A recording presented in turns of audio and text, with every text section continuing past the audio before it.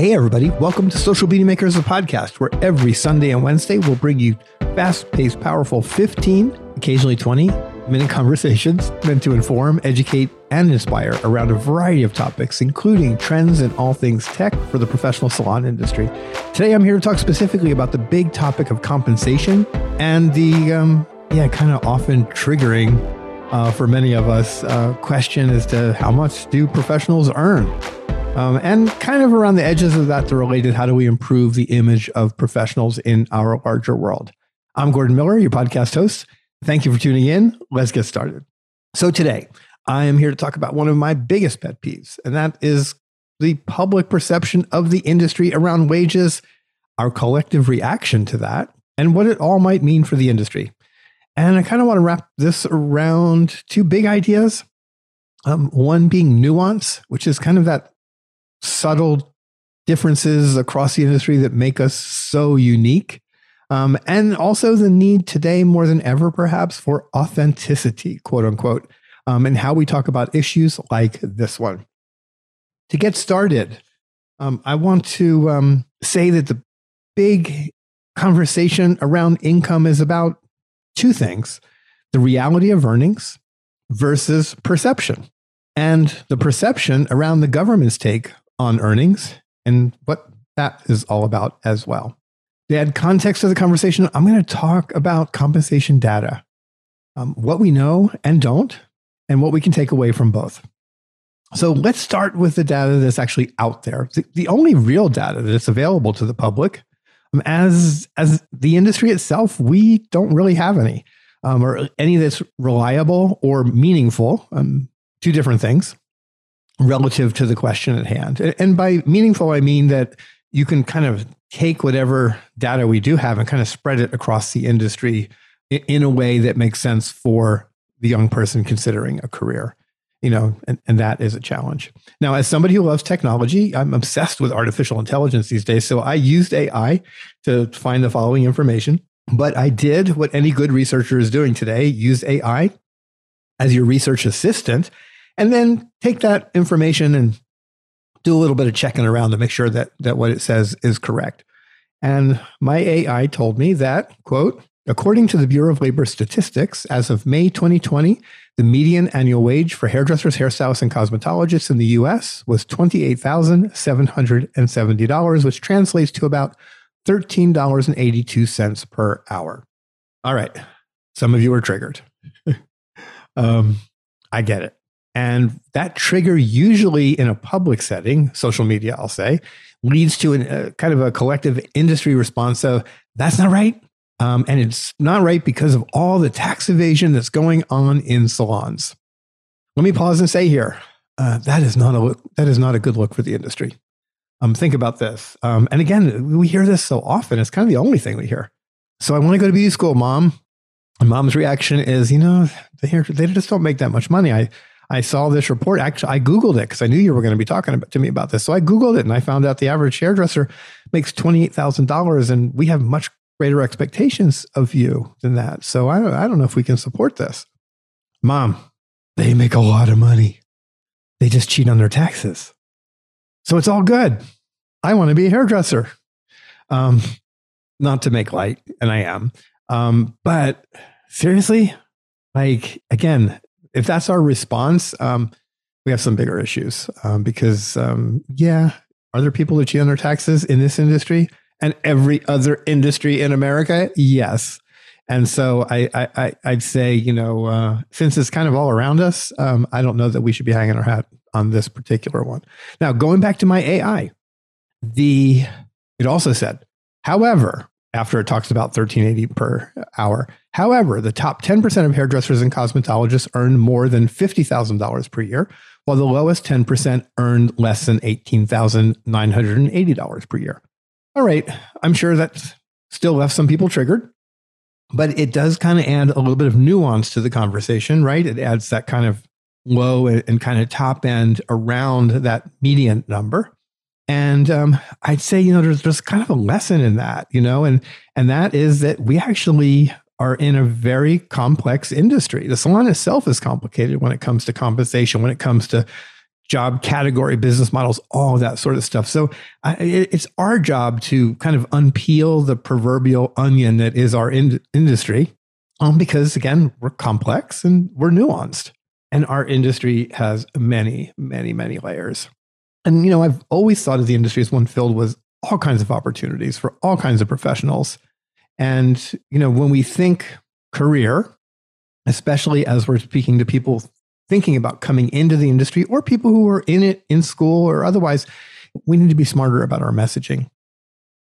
Because the big reality is we've not proven that the government numbers are wrong, in spite of this conversation going on for more than 30 years. More than 30 years. I've been personally poking sticks at this conversation within the industry for all of those 30 years, and it often gets me in trouble.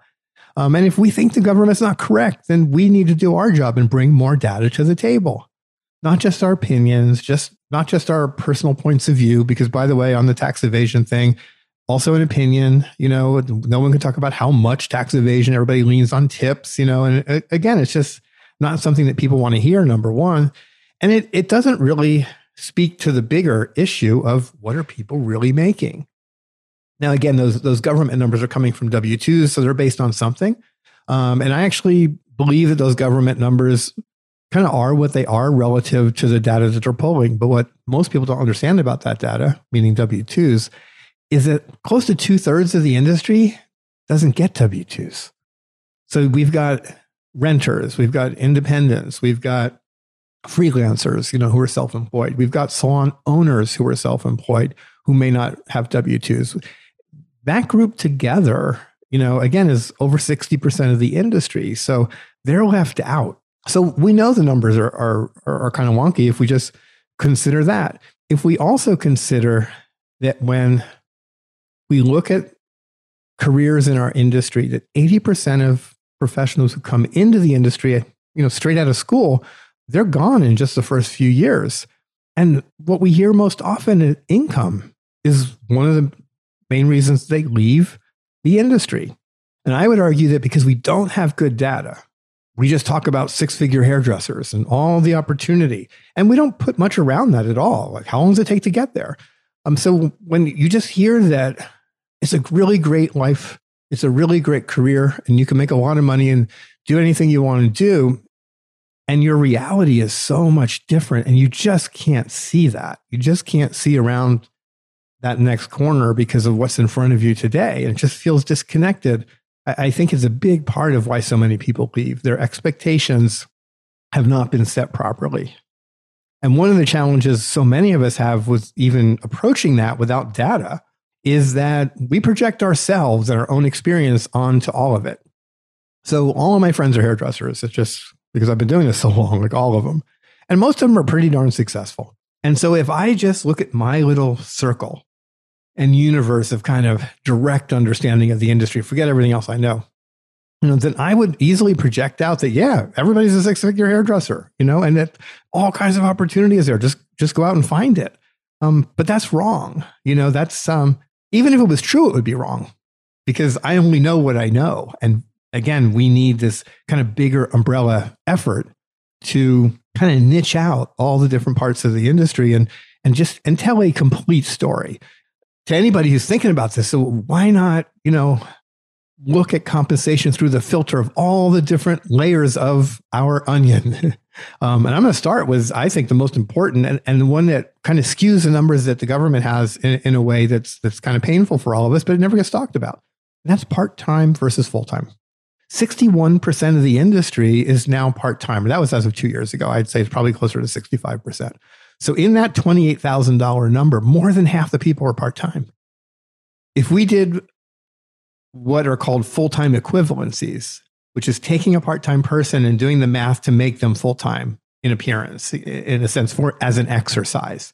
In other words, if we looked at the industry as all the same so that we weren't mixing apples and oranges when we talk compensation, and we took a part-time person, we extrapolated them to full-time based on their hourly, those numbers would change. That 28,000 with very little else done to it, would probably approach 40,000.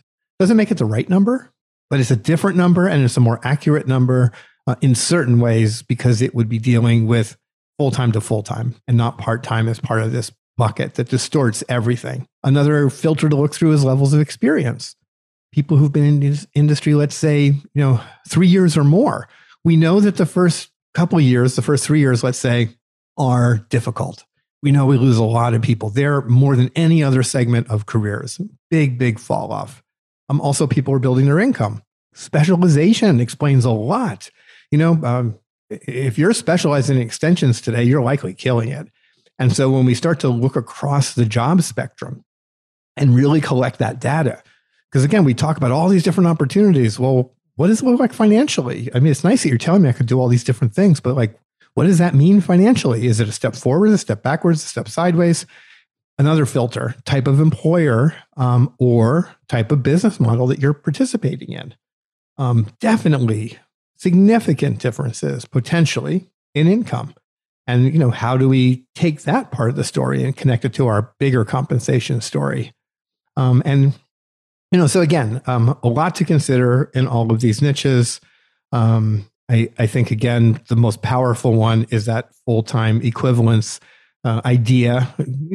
Help you understand it a little better. I'm going to take a real simple example. So let's pretend that I live in a universe of two professionals, and we are it. We are the entire profession.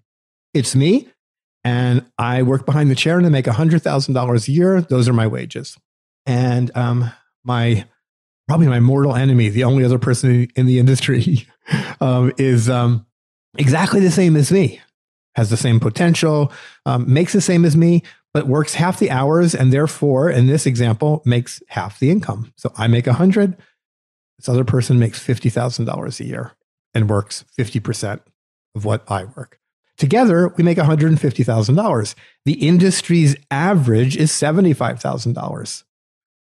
And if you think about those two numbers, that's a huge distortion. And because there's only two of us, we're each going to have troubles with that number, because it doesn't tell the story clearly at all. And so again, if we did the full-time equivalent calculation, which is a real calculation that statisticians make, we would both be 100,000, right? Because that 50,000 person who is absolutely part-time is at full-time equivalent 100,000. 100 and 100 is 200 divided by 2 is 100,000. And of course, there'd be a footnote saying that half the industry works part-time, and we've made adjustments for that in our calculation. So, full transparency, authenticity, apples to apples, a very simple idea that for some reason we just haven't been able to tackle. And again, all those different things are just so important that we think about. Again, the business models, I think, is really crucial since 2/3 of the industry are not really getting W-2s. And I think that number is not far off. So super, super important. Salon categories, I'm going to give a simple example. Intercoiffure.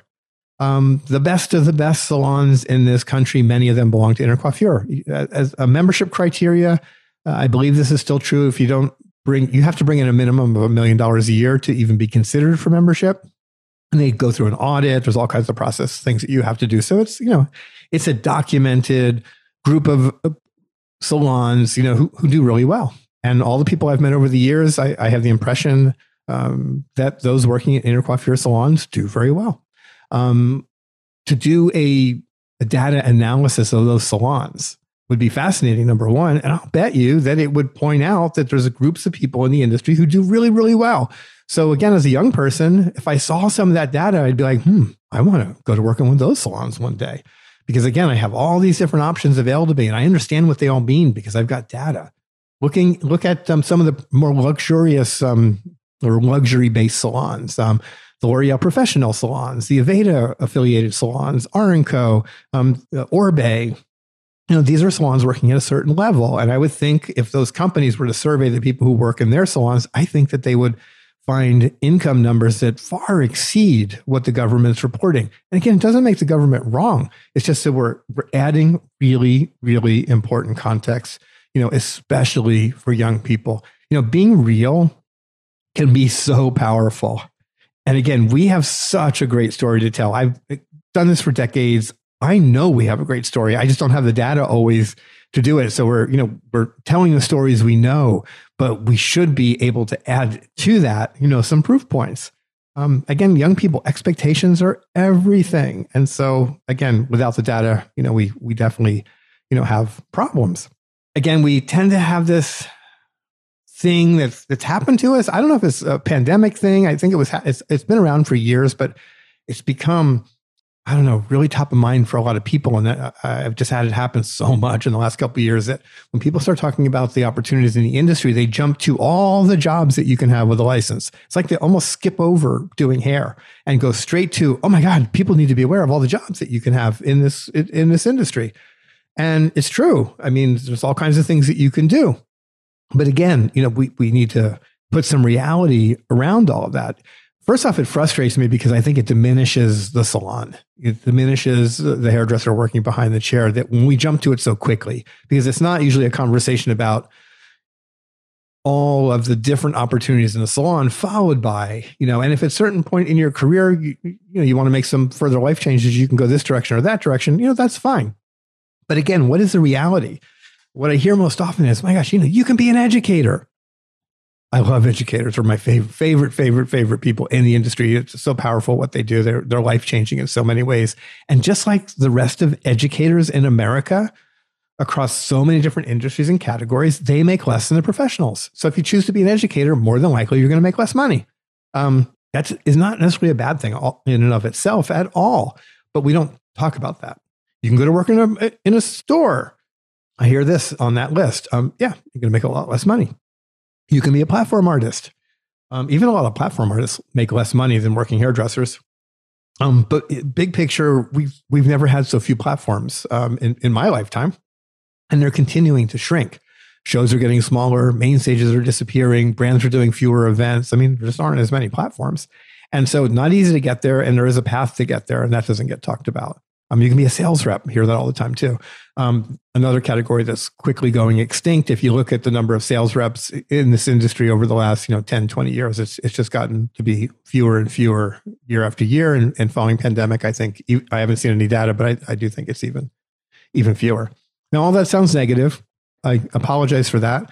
I'm just really, really passionate about having the data so that we can tell people coming into the industry what they need to know to make good decisions.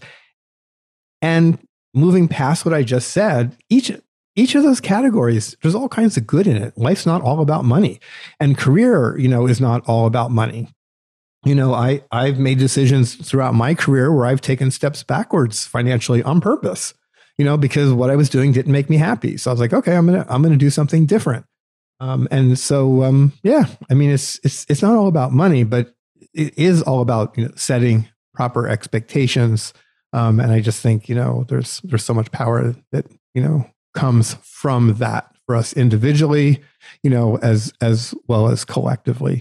It's so easy for us to have the opinions that we have about the work that we do and know about and just project it onto everything in the absence of good data. And that, again, I think is just such a big problem for the industry. Over the years, I've gotten in trouble more than a few times with some very powerful folks in this industry because of the stance that I take around this issue, much of which has been talked about here. I've always said, the government data is the data. It's what's out there. They're pulling it from what they have in the best way that they can. Because those who are not W-2'd, it really gets messy and complicated when you look at it, especially if you're the government. They don't understand our industry. But again, we have the resources. We have the knowledge base. We have the people who can understand this industry's math, the data, and put it together in such a way that it can make sense for all of us.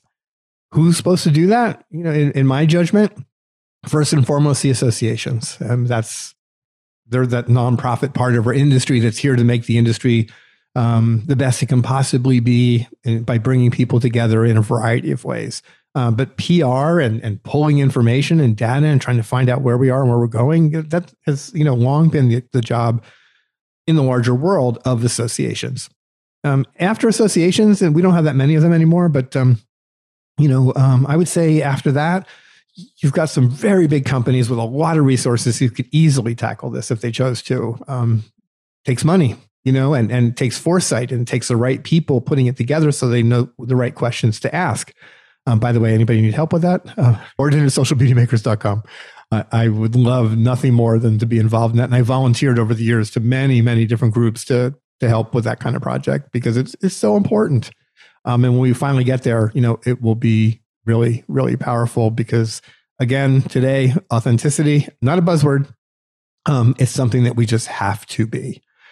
Wrapped around all of this as I, begin my little wrap up here is that my passions around this topic, they go way back for me and they're very consistent going back to my earlier days in the school industry and kind of taking me all the way till today. I've always been passionate about, how do we get more students to graduate? How do we do that? And I think some of that is attached to this. Perhaps a smaller part, getting students to graduate includes a lot more. But of those who do graduate, how do we get them to stay longer? How do we get them to stay longer in the industry? Historically, one of the main reasons people leave the industry is because they're not making enough money. And I would say more accurately for many is they're not making enough money compared to what they thought they were going to make. And again, so their expectations haven't been set. They're hearing maybe the government numbers, but then they're hearing from the industry, oh, no, 6 figures, you can do this, you can do that. But we don't have enough context. We don't have enough, well, how do you get there? What are the steps? And I know some are giving them, it's not that everybody is failing in this, but collectively as an industry, we just don't have enough information. And then along the way, how do we fill in the gaps in skills and knowledge needed to succeed in the early days, that first 3 years where we lose so many people? What do we have to do? Because that's something we've just kind of left it, Schools are schools and salons are salons. The salons have been cutting education. And again, we kind of have, things we're throwing back at each other, but we're not talking about the problem. We're not addressing the problem. We're not doing anything to help this really very much at risk group of people to get through more successfully so they can have sustainable careers. And I think, that is just so, so important. Then I would add 2 more things, last 2 being finances, personal and professional, because again, people who understand money, their personal money, their professional money, they're a little bit different sometimes, to have financial literacy in a way that can help support your career sustainability, that you're managing your money, you're understanding your money, you're understanding where you're going with all of it. That's really, really vital. And then lastly, because this is the second reason people leave their careers, how do we inspire professionals to take good care of the 2 most important tools they have? And that is the mind and the body. And the salon is rough on both of them. Salons, the work that is done in the salon every day, it's tough on mental health. And it's certainly tough on the physical body. And so how do we do more to help everybody have better careers? How do we do more in collecting information around all of these topics, and most specifically around income over the life cycle of careers, so people have a better understanding of what to expect in the careers that they have, and also that they have more information to make choices about future directions for their careers. So, all right, I'm going to stop here. I hope I gave you some good insights. More importantly, I gave you something to ponder. I hope that you'll visit me over at socialbeautymakers.com. Again, that's socialbeautymakers.com. Free e-newsletter over there. And by signing up for it, you get early access to the podcast. Comes out 24 hours earlier. You also get information on other things. I occasionally do some articles. And really importantly, coming up, you'll be receiving information on a new kind of hybrid event coming this fall, in-person event, online event. I'm very, very excited about it. More coming out very quickly on that. Just about to make a public announcement. If you like the podcast, I appreciate a rating, review, subscription, or best yet, share it. Share it. And it helps others to find the podcast, all of those things. And finally, once again, I appreciate you so much for tuning in. I'm Gordon Miller. I can't wait to share more with you again next time.